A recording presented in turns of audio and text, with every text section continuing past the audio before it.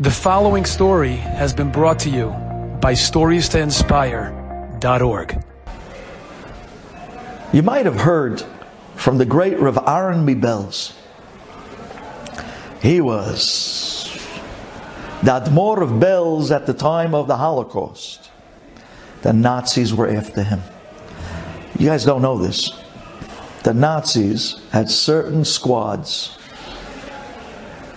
that their whole job was just to track down rabbis. The Nazis knew that Klal Yisrael, their strength, came from their leadership, from the Rabbanim, from the Admorim, from the Tzaddikim, and they had a list. They knew who was the biggest Rebbes, Rabbanim, Tzaddikim, Admorim, Talmidei Chachamim. They always rounded up the rabbis first. Got rid of them. And now, it's a herd without a shepherd. The people were lost. And at that point, they couldn't even fight back. They just followed. They had no direction. Rabbi Aaron Mibelz was one of them that they were looking for. They wanted Rabbi Aaron Mibelz oh, they had search parties and squads going all over Berlin, going all over Europe looking for him. He was a prize to them because he was very strong against the Nazis. Many Mises were Aaron Mibelz. Famous Mises that he was in the building right across the street from Hitler Yamach Shemo's headquarters.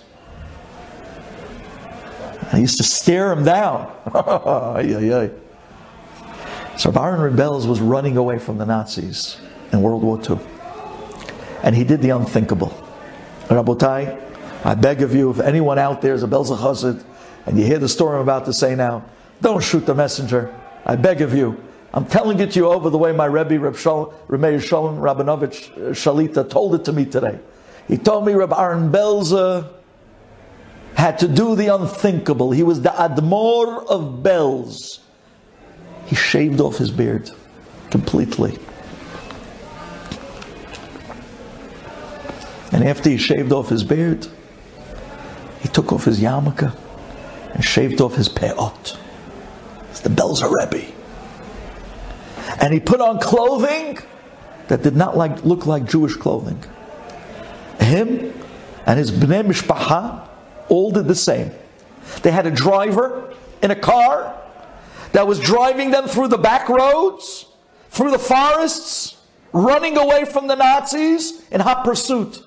And they were in contact with other groups, other partition groups, groups that were fighting the Nazis in different parts of the country, and they would give them information. They're coming from this side, and they're coming from here, and they're trying to ambush you here, and they gave them the information so they'd be constantly on the run to save themselves.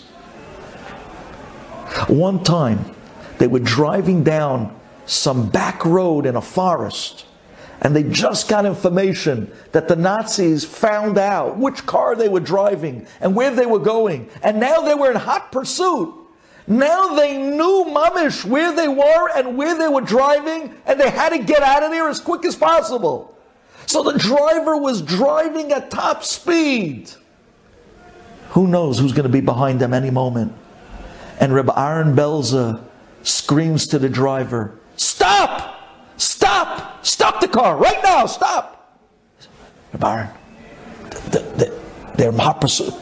Any minute they can jump. They can come any minute. They heard. Did you hear the information? They're after us. He said, "Stop right now! Right now!" The Rebbe said, "He's still the Admor." The Rebbe said, "Reb Aaron Belz, Tzaddik Ador." He stopped the car. Reb Aaron gets out. He walks out to the Geder. He sits on top of the Geder. And he sits there with his eyes closed for a few minutes. He gets off the Geder, comes back into the car, and he says, "Schnell! Drive! Quick! Go!" Everybody's looking at each other. What in the world is going on? What is he thinking? But he's the Admor, he's the Rebbe. No one says a word. No one dare open their mouth to Rabbi Aaron Mibelz. But they were thinking. What's he doing? They drove off. They got out of there just from the information. Hashgacha, of course, Borei Olam. Just in the nick of time. They slipped right through the Nazis' hold at the last moment. And they were saved. They were saved. Reb Aaron Mibels survived the Holocaust with these Bnei Mishpacha that was with him, flying and driving around, slipping the Nazis, and he makes it to Eretz Yisrael. Reb Aaron Mibels, he makes it to Eretz Yisrael. Unbelievable.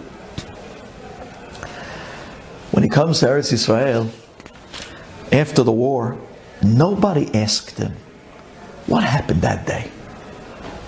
And he didn't tell anyone. For years, he didn't say a word about this Maisa. The Biana Rebbe, the great Biana Rebbe, also survived. And he instead went to America after the Holocaust, settled in the Lower East Side. But there was one point that the Biana Rebbe comes to Eretz Yisrael and he visits Reb Aaron Mibels. And when he comes into Reb Aaron Mibels, Reb Aaron tells him, Heilige Biana Rebbe, I have hakarat tov. I have hakarat tov to you because the father of my grandfather was the receiver of a great favor from the father of your grandfather. The father of your grandfather, your Elter Zayda, did a big favor for my Elter Zayda, for the father of my grandfather. So I owe you. I owe you hakarat tov. So in order to give you that hakarat tov, I have nothing else to give you. What am I going to give you? What am I going to give you? So in order to give you hakarat tov, I'm going to give you a secret. And this is a matuna. This is a present. A secret. A secret that nobody knows except what I'm going to tell you now. And he tells him the story when he was in the car with his family, driving through the forest in the Holocaust. And the Nazis were on their tail. Hot pursuit. And he told the driver, the Bnei Mishpacha, he told them, pull over, stop. And they thought he was crazy. And he went out and he sat on the get there and he came back in. He says, till this day, no one had the chutzpah to ask me, and I never told anyone what happened at that moment. It looked like it was the opposite of all logic. Biana Rebbe, I'm going to tell you now what happened. I'm giving you a matana of what happened that day. Here's my hakarat tov.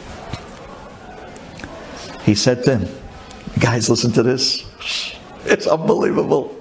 He said to him, he says, when they got the news that the Nazis were onto them, found out what car they were driving, found out where they were at, and what direction they were going, everybody in their car panicked. He says, even I panicked. He says, I panicked, mamish, like everyone else when we heard that moment, the news. I mamish started to shake. I started to tsitter. I started to shake when everybody was shaking in fear. I said, wait 1 second. Wait 1 second. No. Oh, no. I screamed to the driver, stop the car right now! Right now, stop the car! I'm not going to let this get me. I'm not going to let this get me. I'm in the hands of the Eibishter. I'm going to give you a dayim shalabah. I'm in the hands of the Eibishter. I'm not going to let this work up inside of me, drive me to literally lose my focus, my mind, lose the Shiviti Hashem Lenegdi Tamid. I'm not going to let go of the hand of Borei Olam when He's the only one that can save me. I told the driver, right now, stop, right now, let me out. Yeah, I know that. I know they're chasing us, but this is more important because I cannot let go of the hand of Borei Olam. I let go of the hand of Borei Olam, I'm finished. We're all finished. That was the pikuach nefesh, more than the Nazis in pursuit. Reb Aaron Mibels jumps out of the car. On a board, unconpayas, nothing, not even a yarmulke. But he's holding Hashem's hand with 2 hands. I'm not going to let this fall me apart. I'm not going to let this break me or shake me. I'm holding Yadayim Shel Abba. What does he do? He walks to the side, sits on the geder, and refocuses. Gets his composure back. Tells himself, En od milvado. He doesn't say that, I'm just saying it, but you can imagine what I'm saying. He tells himself, En od milvado. En od milvado. This is not going to get the better of me. I'm not going to lose myself on this.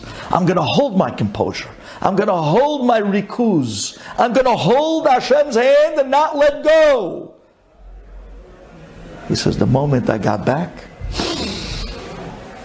okay. Back into the car. Go ahead. Now you can drive. Ay, ay, ay, ay, ay, ay, ay, ay, ay. Unbelievable. This is big people.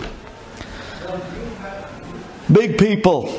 They were able to keep their focus. They were able to keep somehow or other their composure. Even in moments where on the inside, normally anyone would fall apart. But this is something of Gadlut. This is something really where I don't know what to tell you. To be able to regain your composure, to reconnect even for a moment. Because that reconnection with Borei Olam at the moment of that difficulty is what's going to get you out. If you lose yourself, who's going to pull you out of this? I know it's easier said than done, believe me. Believe me, I myself am dealing with stuff. And I know that this can literally shake you from your toes to chattering your teeth to putting a head on a pillow at night and seeing no sleep. I know. I know what the concept of pachad is. I know what the concept of nisyonot, believe me, Rabotai. But to find within those moments Abba and try to keep the composure and hold and say, I need to make it to the end of the day. Abba, I'm holding on to your hand. And I'm going to take another step with you. And tomorrow I'm going to take another step with you. And I'm not letting go with you, even though things look bleak. And even though things look really not good. But nonetheless, I am going to keep my composure and hold with you. I'm going to keep the calm, because that's my only way out. With the calm, I can stay holding your hand. I can stay connected to you. And that's my only shot. Enjoyed this story? Come again. Bring a friend. StoriesToInspire.org